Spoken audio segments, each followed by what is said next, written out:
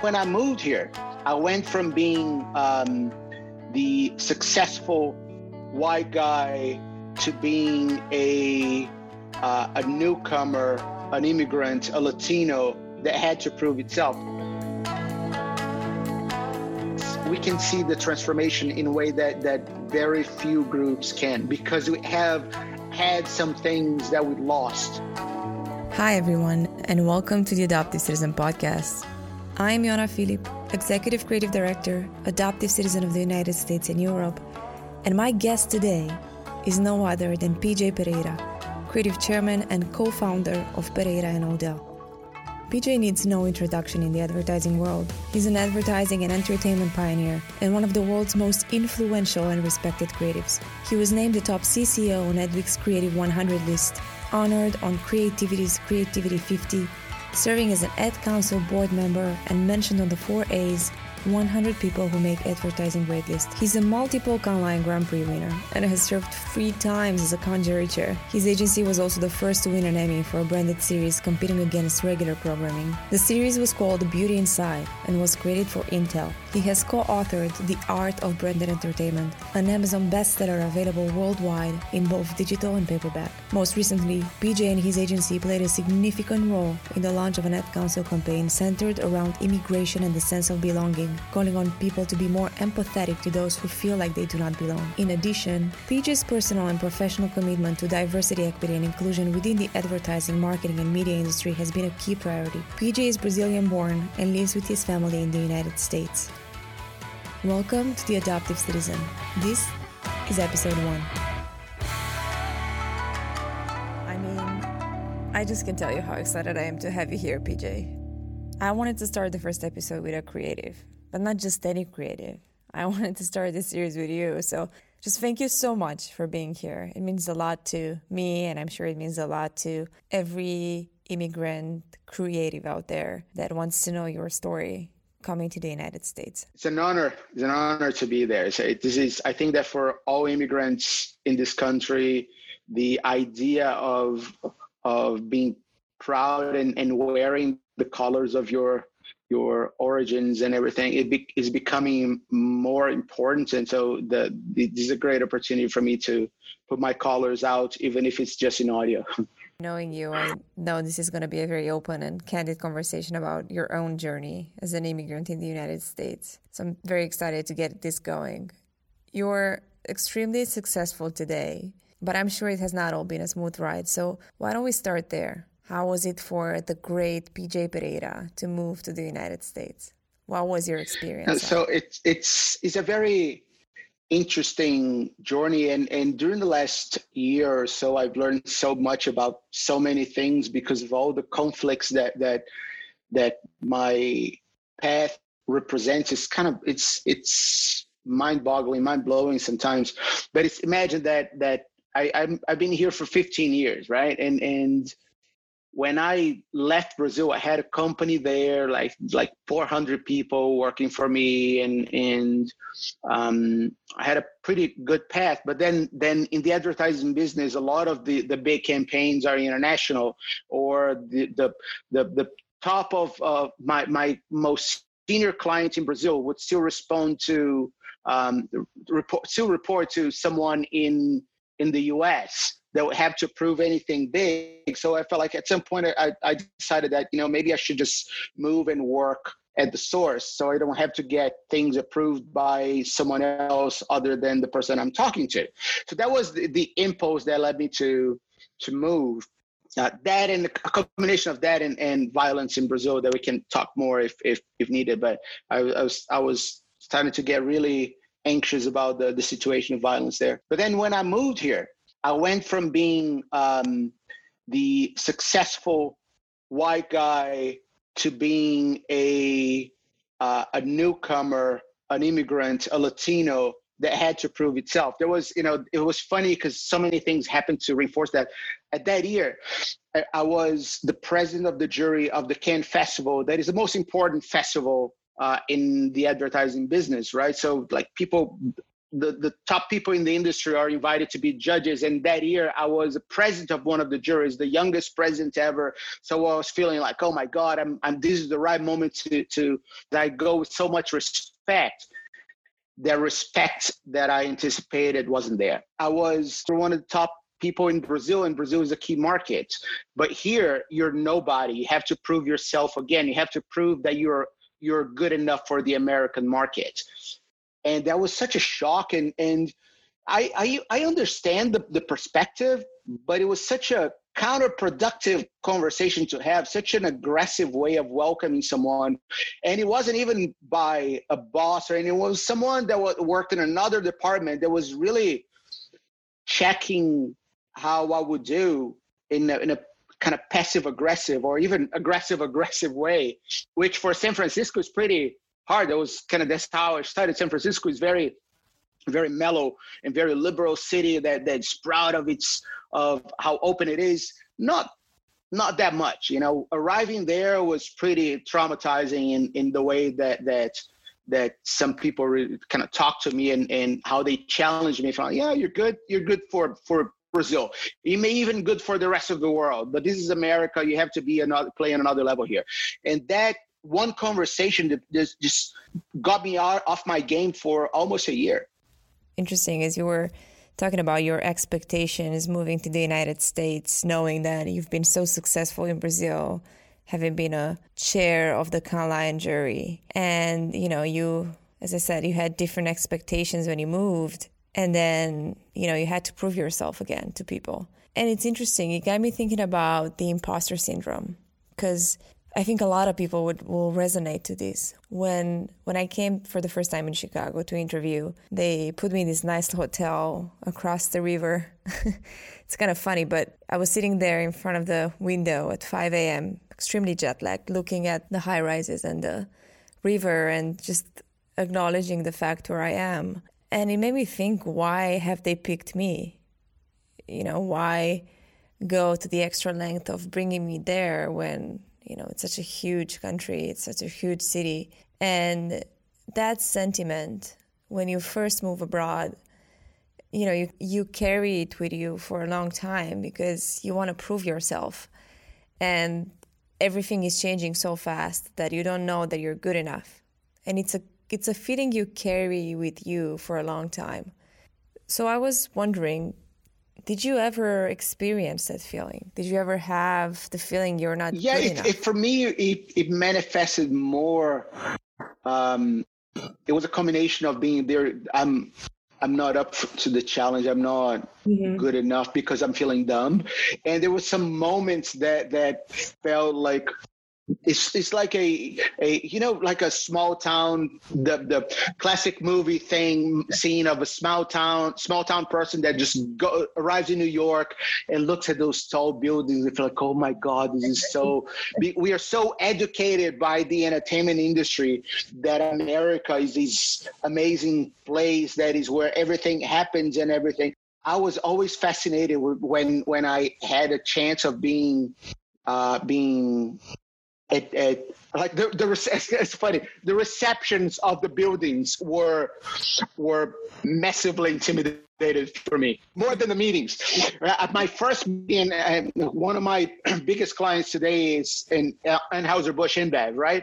My first meeting at Anheuser-Busch in St. Louis, I could barely speak because the moment I walked into the reception there and I looked at this giant bronze eagle, like with his wings spread, kind of staring at me, and it's like, oh my God, I'm inside of Budweiser, and I froze. I was starstruck.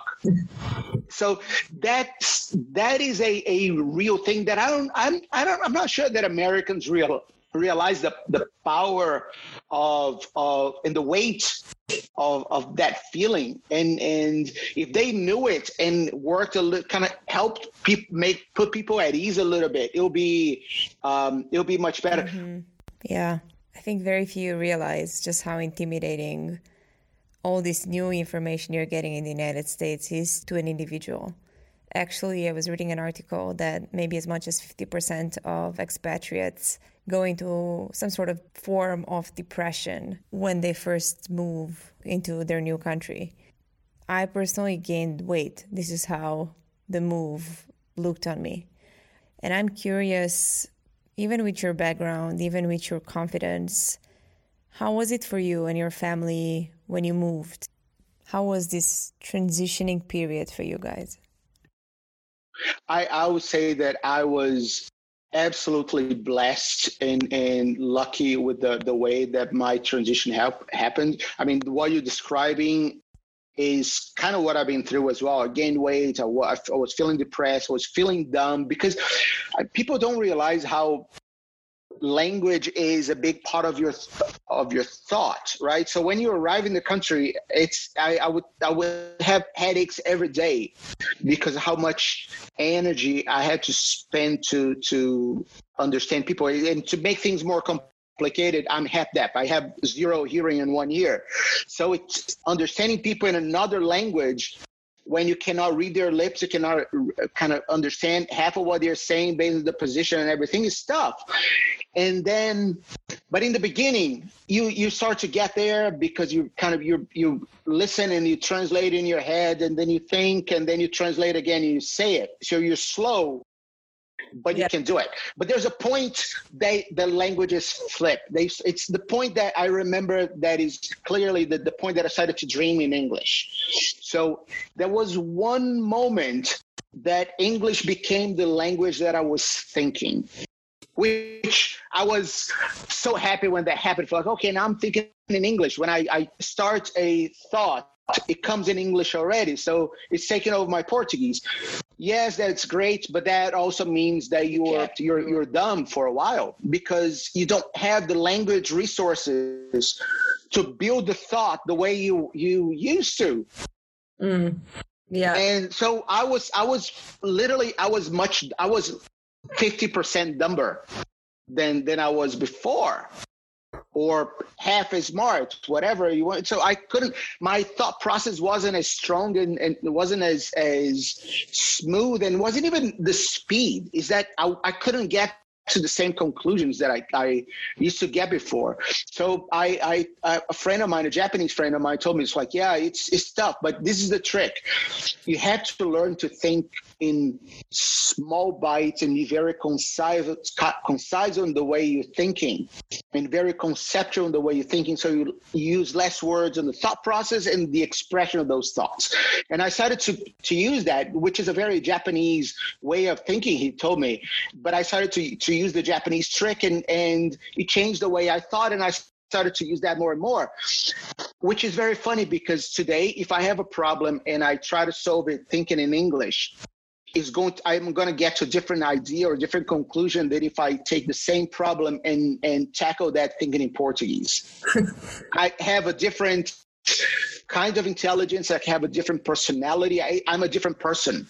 When I'm writing, I can feel it's totally different. My writing in Portuguese is way harsher. My writing in English is more innocent in a way. And because I don't have the cliches of the language, and so I don't have any expression that can count on. So I make stuff up. And people look at me, oh, that's a pretty nice way of saying it. It's like, it's the only way. I don't have, how do you say it? They will give me an expression. Oh, we say it like this. If I don't have that expression, I have to make that up. We talked about the feeling of not being good enough. But what about trying to look like somebody or not? I recently read an article that as much as 2/3 of people who go for a job interview, they fake accents. And I think at one point, for sure, I try to seem more American. Maybe even now I'm trying, just because it's a podcast, I'm trying to look, to sound more American. And I wonder if you've ever tried that in an effort to become more integrated within the American society. Yeah, it's a lot of that has to do with the way I look and trying to dress more kind of according to the code, and there's some mannerisms and some ways that you learn to behave, because the way people behave in the business said in Brazil and in America is very different. But the accent is one thing that I had never been able to fake. So I know that I can pretend to be enough of there's some tricks that I can play and I can use to look a little bit American until the moment I open my mouth, because usually not only the accent is there, but my hands start to move with it. So it's impossible to fake it. And I remember talking to my partner once, if like, I think I'm going to talk to a speech therapist to see if I can get rid of my accent. And he said, no, don't do it. Your accent is actually one of the things that makes you different, and you should keep it. And I always look back and feel like, oh, okay, but it's just so annoying to have to deal with that.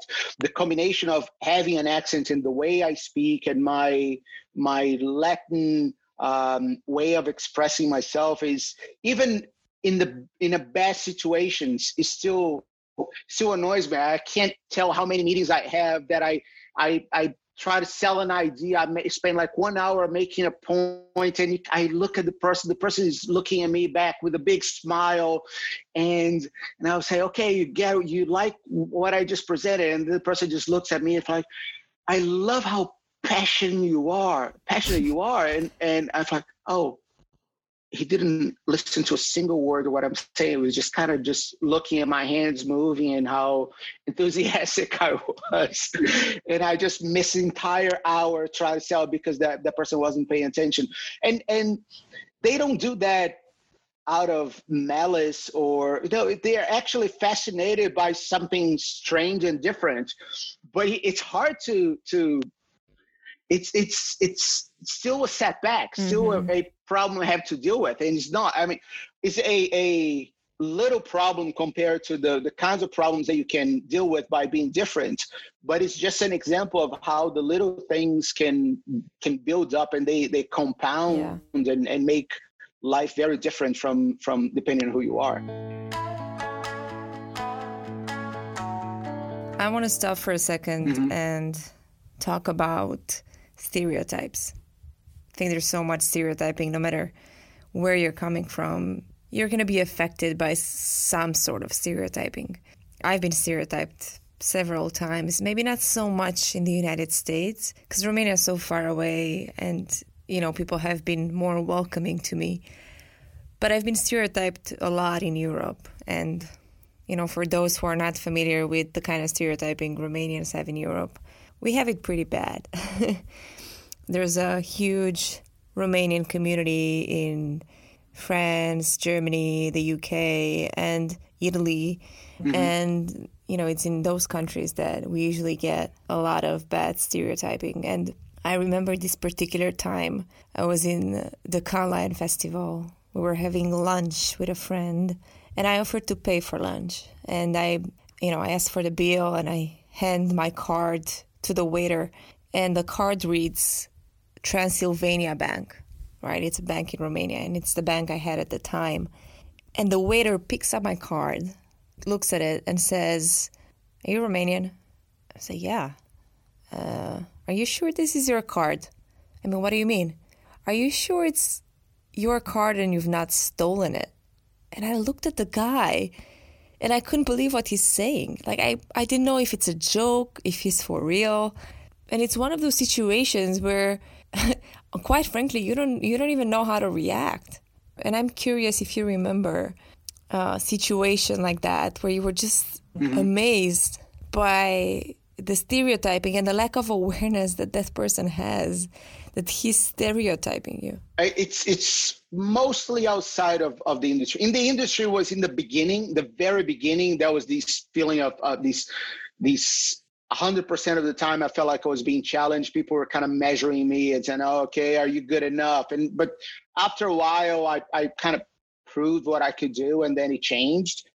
But I remember kind of going to buy a car, buy my second car, because the first one I bought whatever I could afford in the beginning, kind of, and it was fine. But the next one I was kind of buying a better car. I went to the dealer, and I said, "Can I take a look at that car?" And the guy looked at me and said, "Do you know how much it costs?" I was like, "Yeah, I know. I saw the price." Like, you can buy it?" I said, "Yeah." and he could tell that I wasn't American immediately, right? And he said, "Okay, what do you do?" If I work in advertising, if like, "Oh, I thought you were like a drug lord or something." I looked at the guy, like, "You're really telling me this?" And he was making a joke, and he was kind of laughing, and like, "Yeah, let's go there, see the car." I'm like, no, thank you. And I went to the next guy and kind of called him, and I went there and bought the car right next to him, and he didn't get his commission because of his stupid joke. But that's it's just a little example. But like when I get at airports, especially during these last few years, no matter, if I came here originally with an O1 status that is for exceptional people in their fields and everything. So it's like is a visa for highly regarded the way they say this is the people that we want in. So we are actually trying to make you feel comfortable coming here. It's exceptional visa and everything. Every time I get to the airport, they say, "Oh, you're Brazilian. You have this. So what is this?" So I got used to having to go to the waiting room, and especially on the last 4 years, I was already a citizen, but every now and then I'll arrive in the country. I have my citizen. I'll show my American passport. They would still send me to that room, and I would stay there. They would look at my passport, give it to someone else. They look at my passport again, look at someone else. And then I would stay there for 1 hour, my son and my wife outside, my son really worried because the police got his father and everything. And then they would just release me later because, all right, okay, you're good. Okay, they just terrified a kid for no reason whatsoever, just because the way it looks. It's like airport is probably the most traumatizing parts of this. I'm always getting caught on these random selection with at the metal detectors and stuff like that. It's kind of very funny how I must have some metal. Maybe my iron count in my blood is too high or something. But I'm always randomly picked. And the other thing that I remember noticing very clearly is that between my first car and my second car, it was a complete different experience. I had a car. My first car was more of a popular brand because, when you come, you don't have credit. So you have to buy the car cash. You cannot make any, you can't get, you don't have credit. So you cannot finance anything. So I had to buy my first car cash. So I bought a kind of a less expensive car, and I was driving there, and I was being pulled by police the whole time. Every week or two, I will be getting pulled by police. I wasn't speeding. I was like, no, just let me check and everything. Okay, you're good to go. For no reason, no apparent reason, I just wanted to check something. The day that I switched to I got my credit, I got a new car. It was a fancier car and everything. I stopped being stopped, which is a very interesting realization that color and your social status is so ingrained and so associated with the feeling of power and your financial status. That it's fascinating and heartbreaking at the same time, because thankfully I was raised and I had my whiteness all the way to my late 20s to count on, to build my my net worth and build my education and so I could count on all my privileges of being white, up to the point that I moved to America. The moment I moved to America, I became a Latino. And the funny thing is that if I am in the context of the advertising world, where there is a status attached to it because I'm an agency owner, I have my own business, I have big clients and everything, it comes with a recognition of power. So people see me as white, right? I'm a white foreigner. When I'm outside of the agency, I'm treated as non-white. I'm treated as a Latino. I remember going to a martial arts studio because I always practice martial arts. So I recently started to learn Brazilian Jiu-Jitsu because it's kind of a Brazilian thing. I wanted to never learn it, so I wanted to learn that. And one of the instructors that I was talking to, he asked me, "So how do you feel about being taught by a white guy?" And for all right, when someone looks at you and say, how do you feel about being taught by a white guy because you're not white, you're Brazilian? And he could, okay, I'm not, for him, I'm not white. For my advertising friends, especially in the agency context, I am white because I'm doing these thing with the ad club in the Andes this year that I'm president of the jury, and I wanted to build a very diverse group of people. And I was talking to a friend at the agency and say, hey, this is one of the most diverse juries I've ever seen, because if you look at American white men in a jury of 30, there are only 3 American white men. And she looked at me and said, you know that you're white, right? And I kind of laughed, like, kind of, sometimes.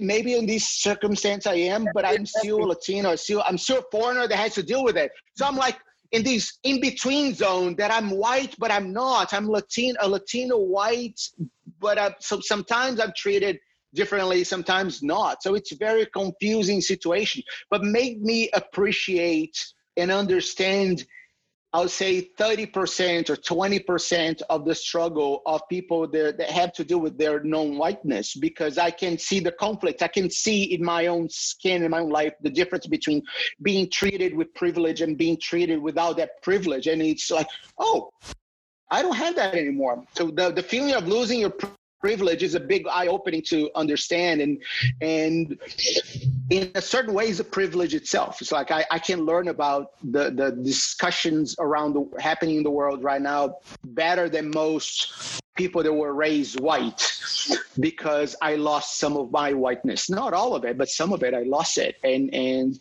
so I'm privileged in terms of how fast I can learn and understand my lack of awareness, you know? Mm-hmm. I do think self-awareness is such an important part of the integration process. And it goes both ways, right? Like, it's about you accepting the new society and the society accepting the new you. But what about the cultural differences? If you could go back in time, what are some of those differences that you've noticed the very first moments you spent in the United States? Maybe the first week, maybe the first month. Like, I particularly remember kind of a ridiculous thing. Like, I remember one of the first things I noticed was that in Chicago, people don't say hello in elevators. Like, I can't even imagine New York. And at the beginning, I thought it's rude. You know, I see these people every day and they don't say hello. And then after a couple of months, I realized that elevators are like buses. You wait for one every day, and you wait quite a while, and then it's always packed, and there's so many elevators you take that you're not going to say hello to everyone. Like, if you don't say hello to every single person in a bus, why would you say hello to every single person in an elevator? It was such an eye-opening moment for me. And I wonder, you know, what are some of those moments that you remember, like the very first things that were a bit of a cultural shock to you? What are some of those moments? There are 3 different moments that I remember. One was that my first meeting after I arrived here, it was with a Scottish, an Irish, and a girl from New York.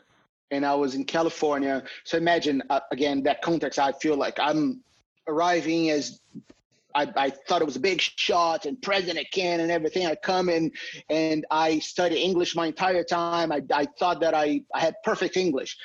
And then the Scottish guy said something and I still don't know what it was. And the girl, the New York girl said something and I had no idea what she said. And then the Irish guy looked at me and said, so when you finish here, what is your hoist? And for hoist, what is a hoist? Your hoist, where you live. It's like hoist. And it took me a week to understand that hoist was house. So just being thrown in a place with so many accents, it was like, oh, shit, this is going to be tough. That's the day I like, oh, it's not going to be easy as I thought. That day you're talking about the elevator. San Francisco is a funny place because there's a foreigner that arrives in a country, but there's also the culture of the city. Like the same way that New York is a scary place for me because everything is fast and moving. So if I don't hear well, so sometimes people tell me something, say something to me, and I have to ask them to repeat. Here in New York, people scream at you if you ask what, right? In San Francisco, they say, no, we are much nicer here. But it's a kind of a passive aggressive niceness that is funny. I remember getting to a building and opening the door, the outside doors to get in the building. There's a long hallway at the elevator at the very end. And I walked there, and the person in the elevator kind of held the door for me. And as I kind of waved, thank you, and I started to walk there, and the person looked at me with the meanest face ever, as if like, why are you not running? I'm here waiting, holding the door to the elevator for you. You should run. It's like, that's not being nice. It's like, oh, I need to understand an entirely new code for this thing. And the other. And it's 1 week later, I had a meeting in New York. I think I never told the story. It's actually traumatized me a little bit. Now I can laugh about it. So I was invited to judge an award show in New York. It was basically the Hispanic advertising show. And I looked at a bunch of stuff, and I looked at everything, and I remember seeing one piece of it. I said, this is amazing. Car as a Christmas card. Then the melody was great, and they talked about one person from another department, and the song started simple and got more and more complicated. I was fascinated by it. It's beautiful. So this is the winner. And then the organizer of the festival said, okay, you're so sure, so quick. Yeah, that's great. And at the ceremony, I awarded that, and everyone looked at me and said, why did you pick that winner? It's such an odd choice. It's like, no, it's a beautiful song. The melody is great. The way that they build and the way that the lyrics build up, it's really brilliant. And then it was the end of the year. Then the next year came, and kind of Christmas songs started to pop up. And then I realized that the song that I thought it was brilliant were just a parody of 12 Days of Christmas.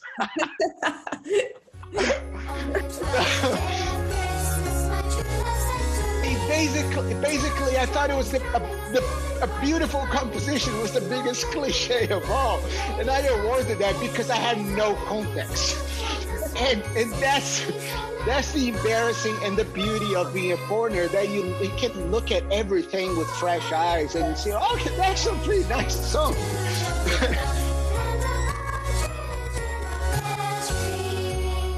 It's an invisible struggle. Yeah. That's like, because there's the visible part of it, but there's the invisible part that not the perpetrator, not the person suffering from it can actually notice. I done a research a year ago with human resources professionals in the advertising industry to understand how they deal with foreigners. In my case, I did these little tests with Brazilian foreigners only. And look how interesting this is. So I asked HR people everywhere in agencies, so how do you see Brazilian foreigners, Brazilian transplants when you hire them? And they all said the same thing. Oh, they're so difficult, it's so hard because they don't understand the system here. They all want people to take care of things for them, and I'm not their assistant and everything. And then I interviewed their bosses, so like the creative people hiring them, and so what do you feel about them? It's like, oh my God, they're so great. They're so hard workers. They work nonstop. They're so passionate about this business that it's like you never need to tell a Brazilian advertising person to work, because they're always taking initiative and everything, and they even leave their personal stuff behind, and I have to tell them, go take care of your life because you're just working too much and everything. And they do not realize that that's part of the same thing. The same reason why the creative director is happy that that person is such a hard worker is a thing that makes that person leave their personal things on the side and not take care of them, that the HR person is complaining about. So the reason why that person is good for the company is the reason why that company is complaining about them. And ultimately, when you go talk to Brazilians, that's why we hear, oh, so in Brazil, I'm so used to you get hired by the company takes care of all the paperwork for you, and you just go there and start to do the work, right? Because that's what you're hired to do. And when they arrive here, nothing is taken care of. You have to take care of everything. So there's this conflict that the Brazilians are expecting the company to take care of something, and they don't know that the people in charge of the paperwork, they don't know of each other's expectations. So the Brazilians, they're being hired, don't know that that no one knows that your expectation. The hirers, the HR people, they don't know that the Brazilians are coming from expecting that people are going to be taking care of these. So there's no conversation, and because they don't talk, they can never solve the problem. Of course, this is particular to Brazilians, and I'm not saying that everyone goes through that, but there's a variant of that for every nationality, where the American culture and their local culture clash in a way that is unsurmountable, because they just don't know that the difference exists. And if they don't know the difference exists, they cannot talk and feel, oh, that's all it is. Okay, we can take care of this. They don't know.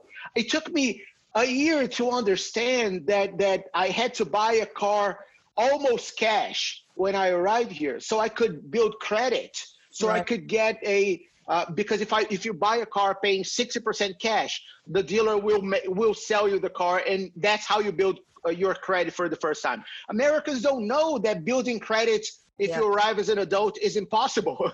So no one tells you that. And they don't help you get out of the simple struggle by giving you that advice. So I think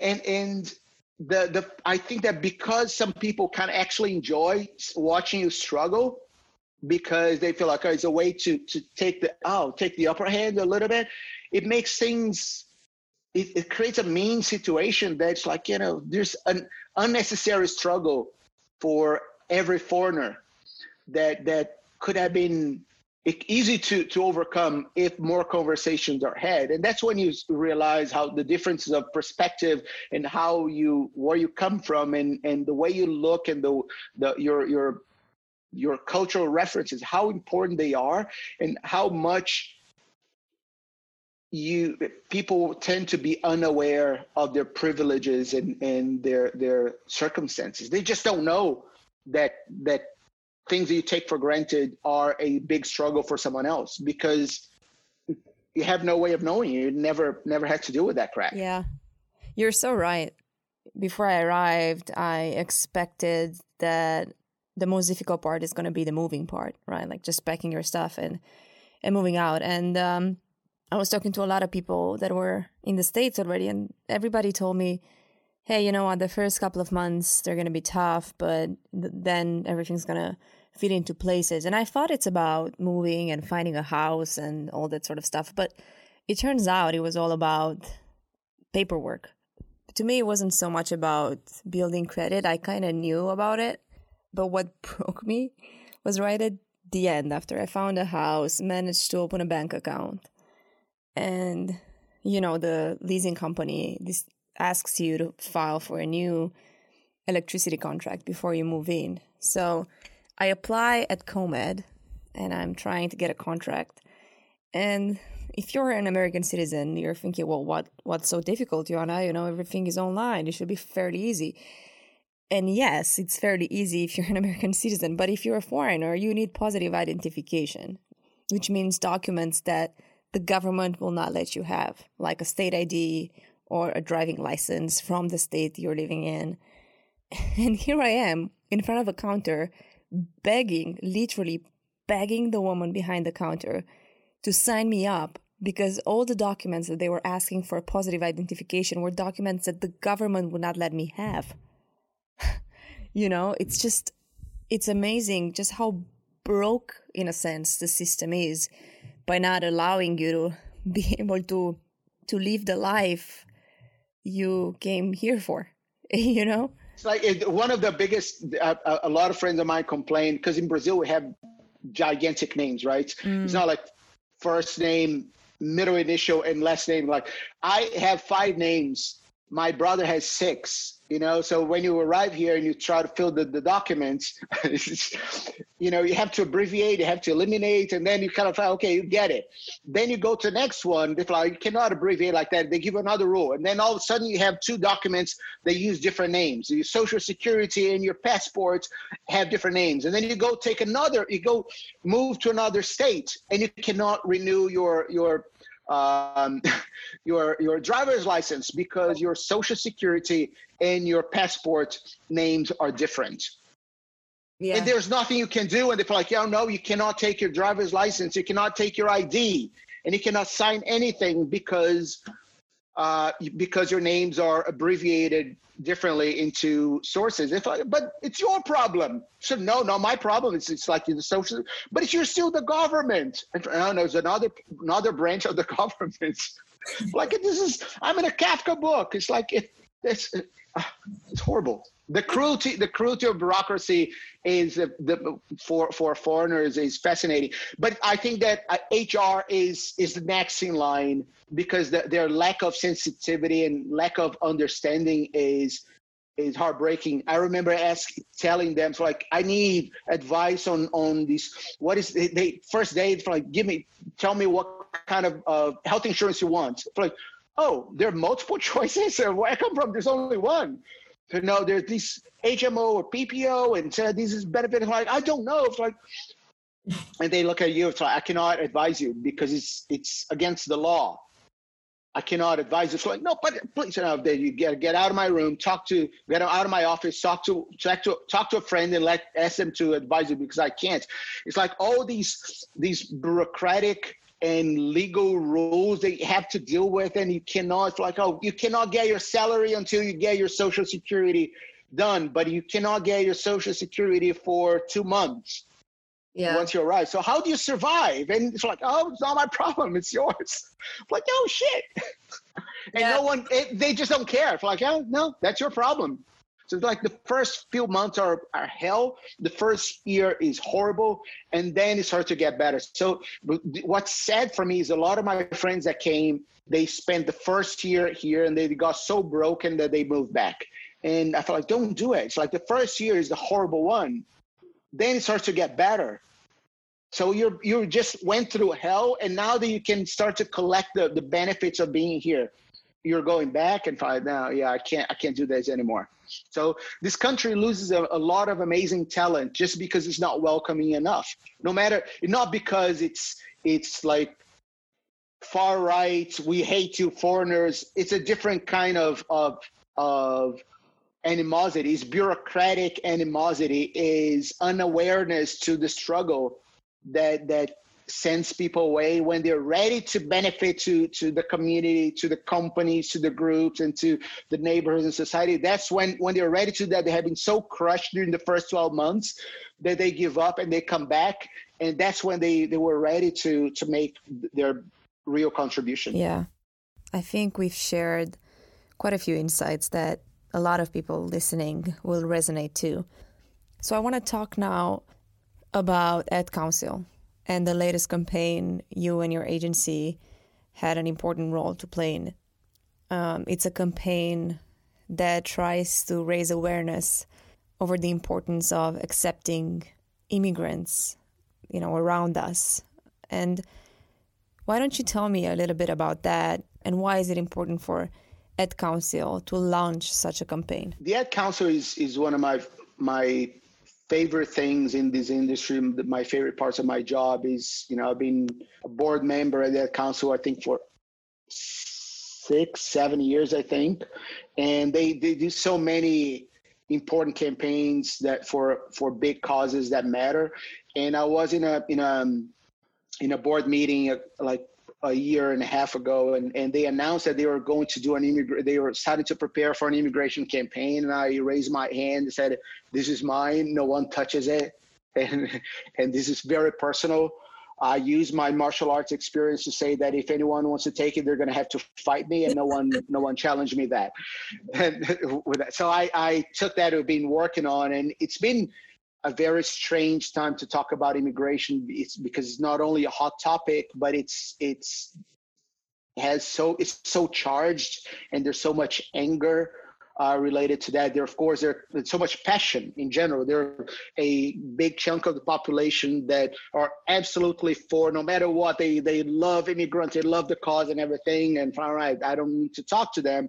There are people that no matter what, they hate immigrants just because they're different, and if like it's going to be a waste of my time to talk about that. But there's these middle, they're like hearing things from both sides. If like I was raised to be a nice person and to be welcoming, to treat people with respect and give them the benefit of the doubt and everything. But I'm hearing that they are here to take my job, to change my culture, to transform this country into something that is not welcoming to me.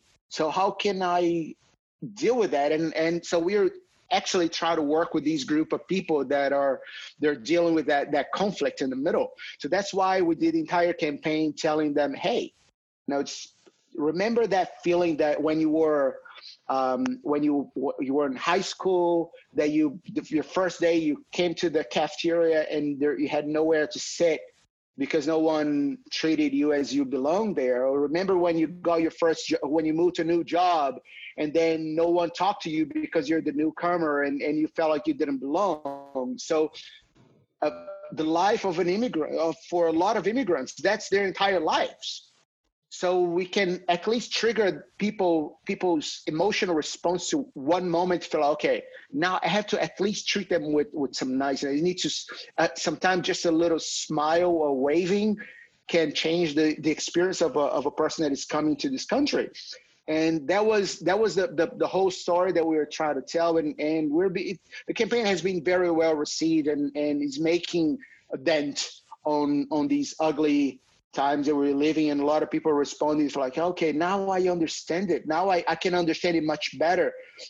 At least what I should do and how I should treat people in terms of giving them the benefit of the doubt. Because I know the feeling now. Now I understand the feeling. I understand what that person is going through, and I don't want to cause that to anyone.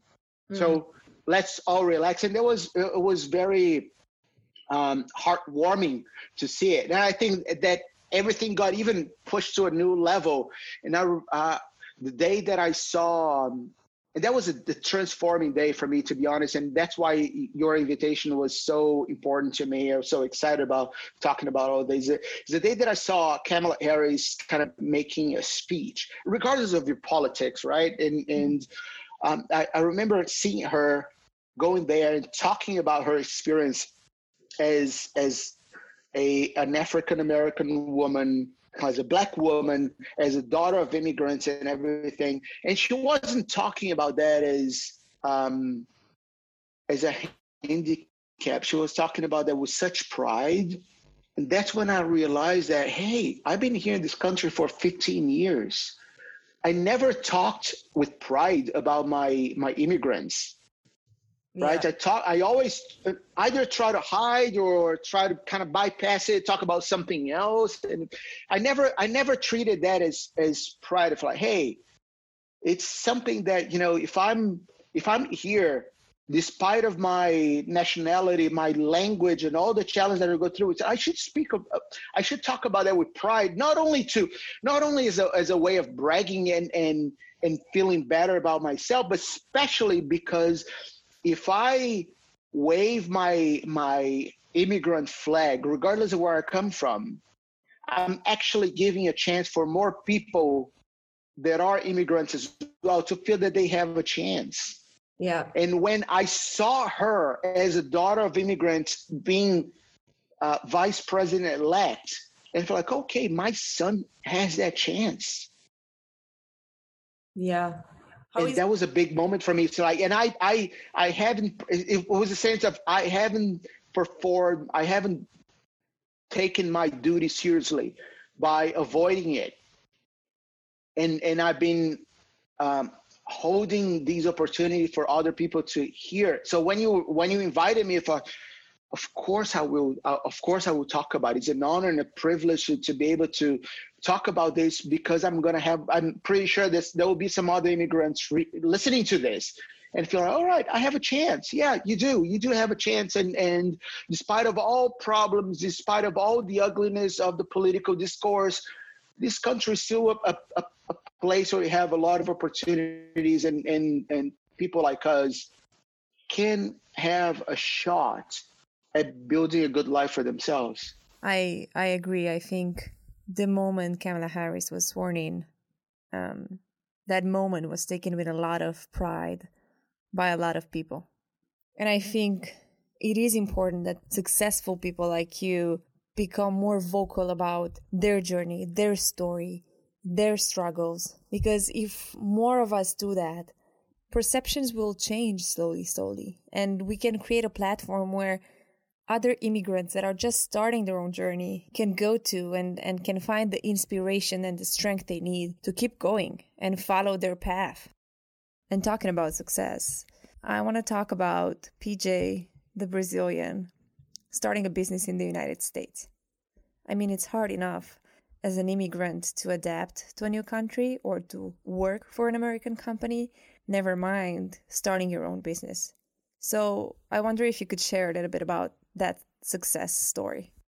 Because I had my agency in Brazil, I knew what the challenges are and how difficult it is, and the step that it took to do it. So I spent my entire first 3 years in the country. I knew that I was going that I wanted to have my own company again. So I spent 3 years looking for the right partner. Like I knew that I needed to have an American partner, a person that not only had better English than mine, but that had relationships and had American, in my head, had American muscle, that knew how things were in this country to balance my naivete. You know, it's like my naive look at how the country operates is an asset, but is also a handicap. So I needed someone that didn't have that handicap. So I spent the first 3 years looking for that person. Who is that person going to be? And then it happened. Then when my company got sold in Brazil, it was 3 years after I moved. It got sold to the same group that bought the company of the new business vice president and that at AKQA, the guy that just became a president. He happened to have started 1 week before me.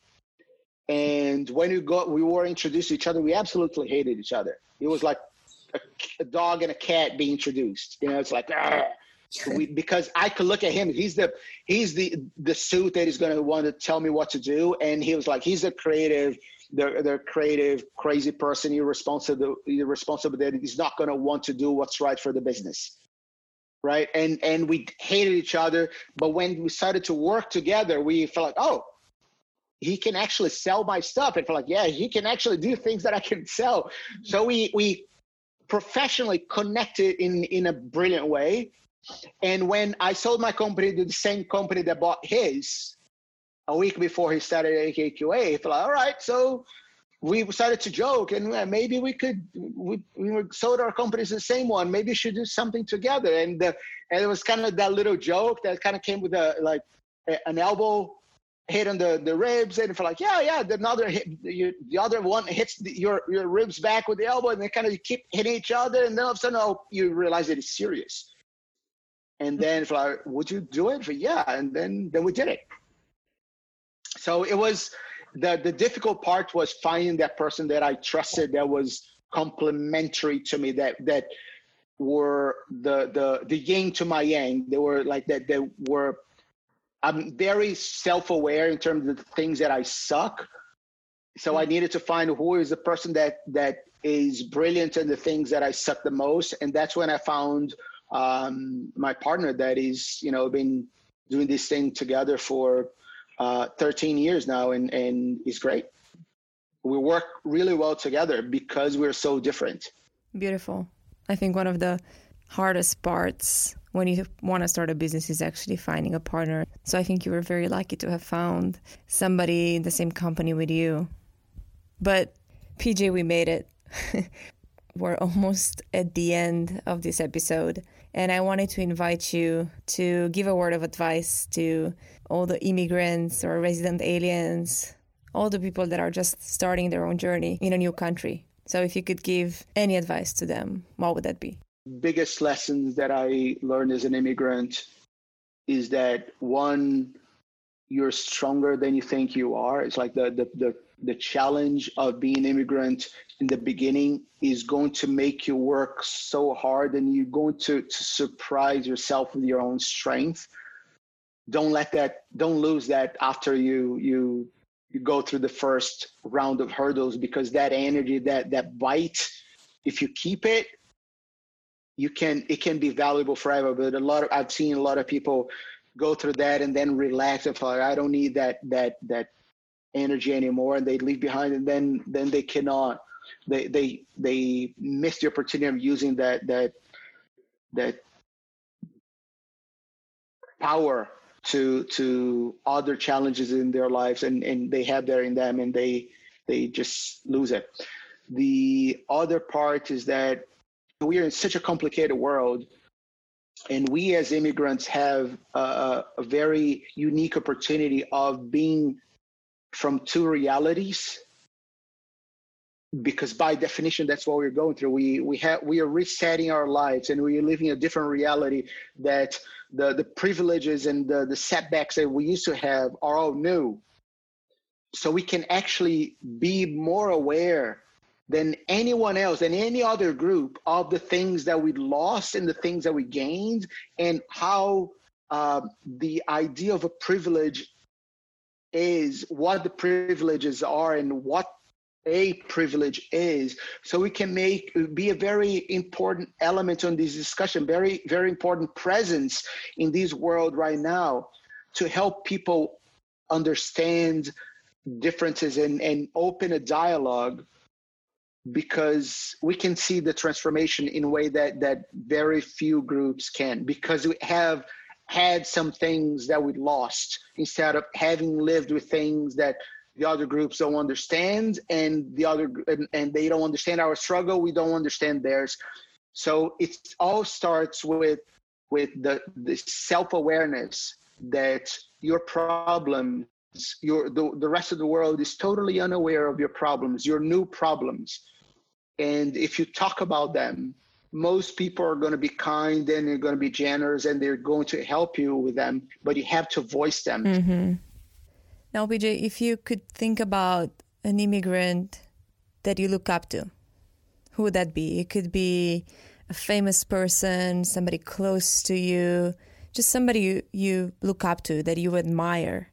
I'm just curious who that is. I still get very close to tears every time I remember the Kamala Harris speech, acceptance speech, not because of her. My politics lean towards her side anyway, but it wasn't that day. It wasn't because of her politics. It was because of the pride with which she spoke was one of the biggest ahas in my life, in terms of the responsibility that I should take, and that I should have, and that I should take very seriously, that immigrants that have a level of success in their careers, in their lives, need to speak up, need to wear it with pride. I know the next thing when that ended and I stopped crying, I went to Amazon and I bought a shirt that said immigrant. And I wear it's like my favorite t-shirt, and I wear it all the time, because I want people to know that I'm an immigrant. I know other immigrants to see, okay, this is a place that allow people to thrive, and I'm open to give advice to anyone that is coming behind me and taking part of their responsibility as well. So I think that speech, that moment in time of a daughter of an immigrant, just like my son is, being elected vice president of this country, was a life-changing moment for me. So now we're really getting to the end of it. And as we close, and this will become a tradition at Adoptive Citizen, every single guest will be asked this. I'm going to ask you a couple of immigrant questions, all right? Yeah. All right, let's do it. What is the purpose of your stay in the United States? Yeah, that's when I started to have like those, oh, okay, now I'm going to that room, to the room on the side. Okay. I came to work. I came to run away from violence in Brazil, and because I wanted to have a chance to work with the decision makers in the marketing field. Most of them are in the US, so I wanted to work directly with them. All right. Second question. Where do you live in the United States? Greenwich, Connecticut. That is a place that I picked once because I spent 12 years in San Francisco, California. And then I just recently moved to the East Coast to be closer to our New York office. So my partner stayed in San Francisco, stayed in New York, and I picked Greenwich because it was the place where I could live kind of more open, close, the furthest I could go from the city, but still commute every day. And then 4 months later, the whole commute idea became a thing of the past. I'm kind of trying to understand what this East Coast life is going to be. And it's funny because no one knows, but I'm actually enjoying this new life, the place, not the COVID. Mm-hmm. And the final question, what is your immigration status? I've been a citizen for, I think, 7 or 8 years. This was my second presidential election. Very, very proud to vote and to be part of the process. And it's funny, is another thing that I don't know if sometimes people take for granted, the ability of putting your vote in the ballot, and I choked up both times. I feel like this is such a big moment that we're going through, not only because of the importance of those particular elections, but the simple fact that you're interfering, you're making your choice, you're letting your voice be heard. You should not take that for granted. And I think that what's been happening in the country kind of the last few weeks make it even more important and more relevant. And regardless of what you believe, and if the person who got elected is the person that you chose or not, the honor and the privilege of being able to influence the decision process is and should be sacred and should be more valuable and preserved above any personal preference and your judgment if the person in power is a person that you think is a good or a bad person. PJ, I can't thank you enough for being my first guest in my first episode of my very first podcast. It's been such a long time coming project, and I'm happy that I was able to share this experience with you for the first time. I'm sure a lot of the people will be inspired by just what an open book you've been. And I hope more people will come and share their stories here, because the more successful stories we tell about immigrants, the more people will be aware of just how amazing immigrants are and what are the amazing things that we can do in whatever country we decide to live in. So thank you. No, it's my honor, and thank you so much for having me. As I said, it became a big part of my identity. Is a recent developed my identity, kind of taking and really wearing my immigrant status and being able to help other immigrants became like a part of my task, the things that I need to do in life. And so the opportunity of talking and helping other adoptive citizens, I love the name, by the way, that to realize their struggle is not only theirs, and other people are going through, and there's a chance, there are lots of opportunities, kind of there's a light on the other side of that tunnel, if you want to take one of those cliches, is that there is, and the light is very bright and beautiful, and there are lots of opportunity on the other side, and I hope that they can go through the first round of hurdles so they can have a chance to enjoy it. Thank you so much. Thank you. Thanks everyone for listening to the first episode of Adoptive Citizen. If you've liked the stories we shared today and you'd like to follow more, please subscribe to this podcast. In the next episode, we'll hear the story of an immigrant mom, wife, and successful global leader of one of the most loved QSRs in America. So stay tuned. there's more to come.